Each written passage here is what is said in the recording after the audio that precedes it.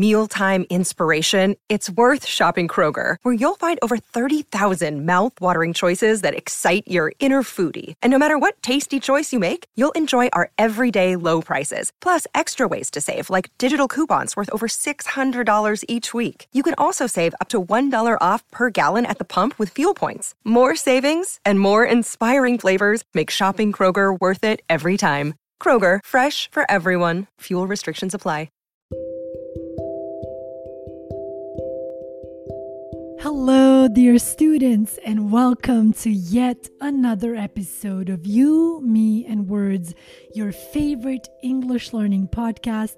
I'm your host, Teacher Sam, and this is episode number 202. In yesterday's podcast episode, we asked the following question. Are you struggling right now?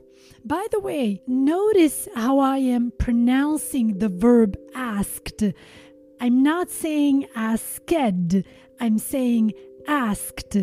This is just a friendly reminder to be aware of your pronunciation.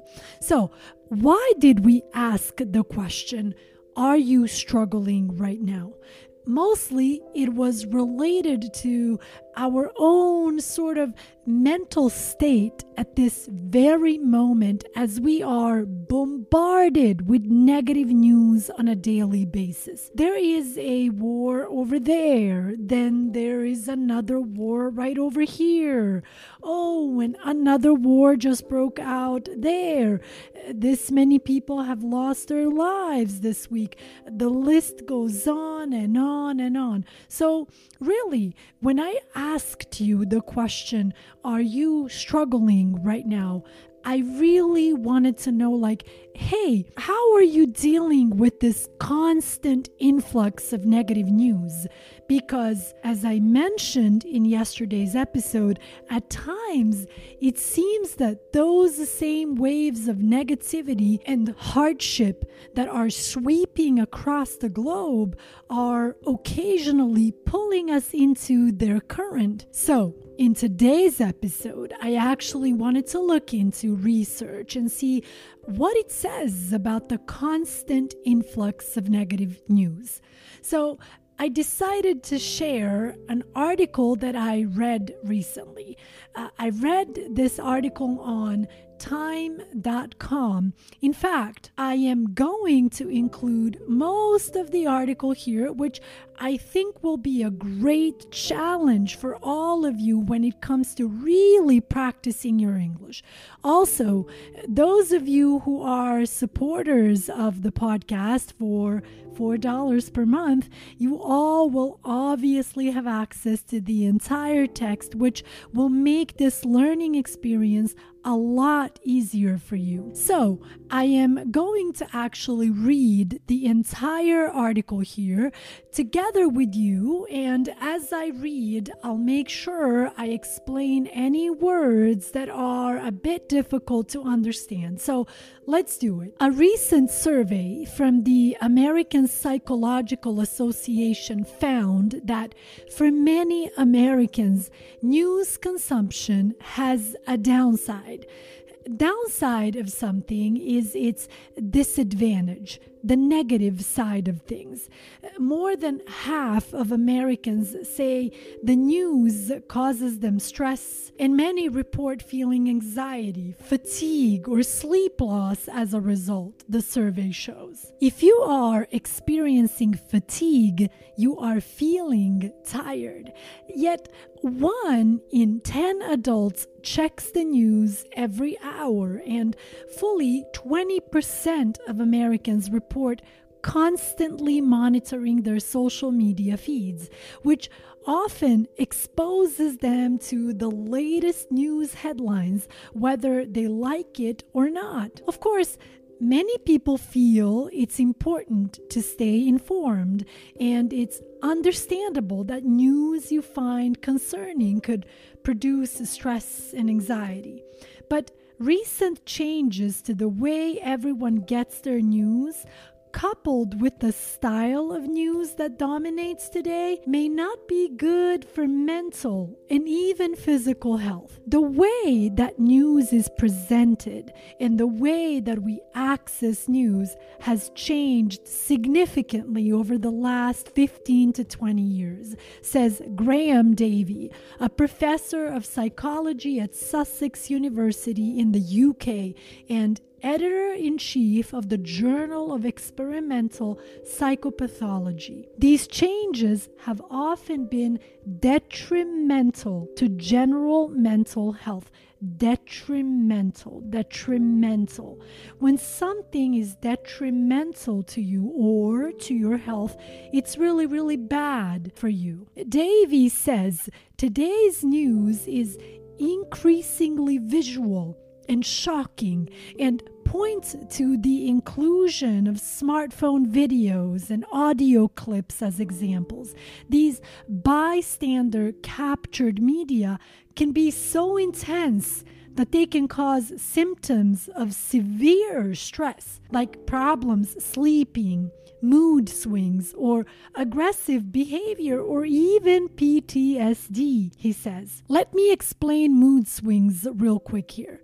When someone experiences mood swings, their mood changes a lot. 1 minute they are in a good mood, the next they are angry or mad. That's what we call mood swings. PTSD stands for post-traumatic stress disorder.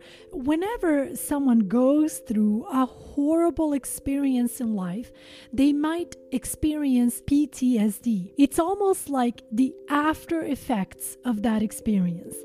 Sometimes people live for years with PTSD. In fact, it's really common among war veterans, Army men and women who have experienced the war. Some of Davey's research has shown that negative TV news is a significant mood changer, and the moods it tends to produce are sadness and anxiety. Our studies also showed that this change in mood exacerbates, intensifies the viewer's own personal worries, even when those worries are not directly relevant to the news stories being broadcast, he says. While increased anxiety and stress are reason enough to be careful of overdoing it when it comes to the news, these and other mental health troubles can also cause physical diseases. Stress-related hormones, namely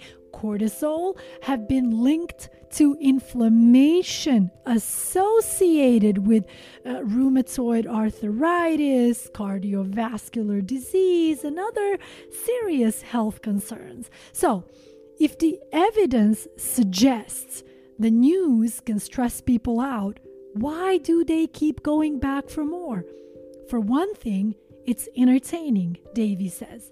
The human brain is also wired to pay attention to information that scares or worries us, a concept known as negativity bias. In a state of nature, our survival depends on finding rewards and avoiding harm. But avoiding harm takes priority, says Loretta Bruning, a former professor of management at California State University, East Bay, and author of Habits of a Happy Brain. Bruning explains that the human brain is attracted to troubling information because it's programmed to detect threats, not to overlook them. This can make it hard for us to ignore the negatives and seek out the positives around us, she says. Our brain is influenced to go negative, and the news we consume reflects this. While your brain may find the latest news interesting, it's hard to argue that all of that news is truly brightening. Bruning says much of the opinion and commentary that passes for news analysis is the equivalent of lunchroom gossip. In other words, it's the same thing as lunchroom gossip. There's this idea of following the news in order to be an informed citizen. But a lot of what you see today is gossip elevated to a sophisticated level, she says. And if the news you consume is getting you worked up or worried, and some would say this is exactly the goal of much of today's coverage, it's probably not doing your health any favors, she says. But other experts say the effect news has on a person's health varies from one individual to another. Chris Peters, an associate professor of media and communication at Aalborg University, Copenhagen, says we shouldn't focus on the amount of news we consume each day, but rather on the ways in which we engage with the news in relation to our everyday lives and the people who fill them. If you find your news habit is messing with your relationship or well-being, some changes to the ways you interact with the news may be helpful. Try to be aware of how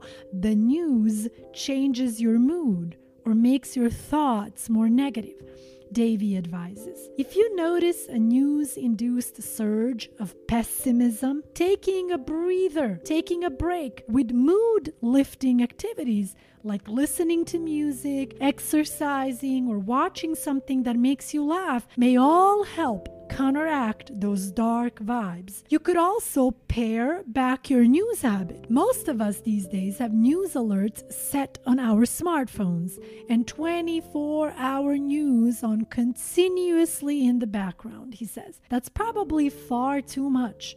Bruning agrees and recommends limiting your news consumption to one block of time each day. Say at lunch or before dinner, if not less. At the very least, don't watch or read the news before bed, she says. Staying aware and informed is a good thing, but when it comes to your health, too much news can spell trouble. So, as you can hear, dear students, even the experts are recommending that we find some type of balance between how much we follow the news during our day. Being that they are the experts, I would take their advice. So, perhaps give it a try. If you feel like the current news are stressing you out and affecting your well-being, try a few of the tricks mentioned in the article above and let me know how it goes. As always, thank you so much for listening. I'll be back next Monday with a brand new podcast episode. Do not